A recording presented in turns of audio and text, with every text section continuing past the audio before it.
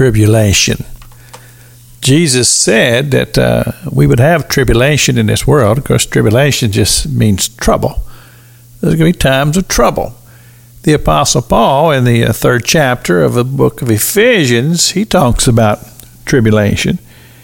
And he says that he desires that those who he loves, and those who see his ministry and they see his tribulation, the things that he endures, he talks about them. He talks about being let down over a wall in a basket, escaping those who are going to harm him or trying to harm him. He talks about literally having to run for his life, talking about being shipwrecked, and all these things that he talks about that were trouble, they were tribulation. He says, but I want you who are my friends and my loved ones to see this, and I don't want you to be concerned and upset about it. I want you to give God glory. I want this to be to the glory of God, his hand upon me, talking about the Apostle Paul, his hand upon me that has protected me and has given me the strength to carry on.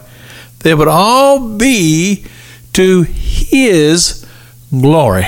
Another way to say it is I just want to put it at the feet of Jesus. I don't want to take any credit for it. I don't want to in any way build my own self up. I just want Jesus to be lifted up and glorified by the very life and existence that I live.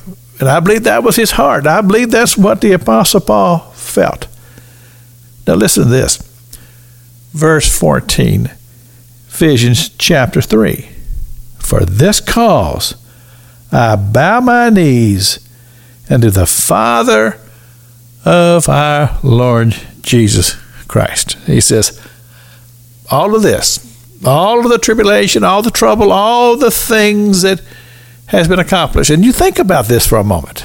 If you really gave consideration to what this team of Paul and Silas, Paul and Barnabas, what they accomplished is nothing short of incredible. It's amazing. They left the comforts of Antioch and they took off into the regions of the country where they were hated and despised, and they lived in very trying circumstances, traveling among people who were out to kill them, thieves, and all the things that they endured.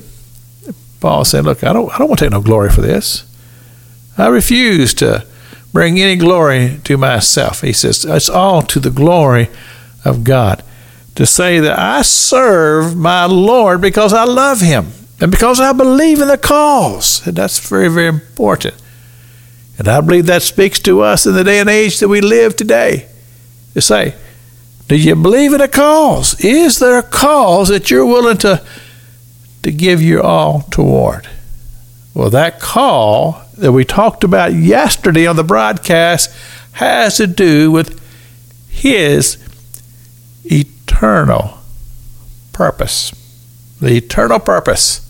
That simply means people finding eternal life forever with God. In other words, no fear of death, no fear of what's beyond, because we know that what's beyond is glorious.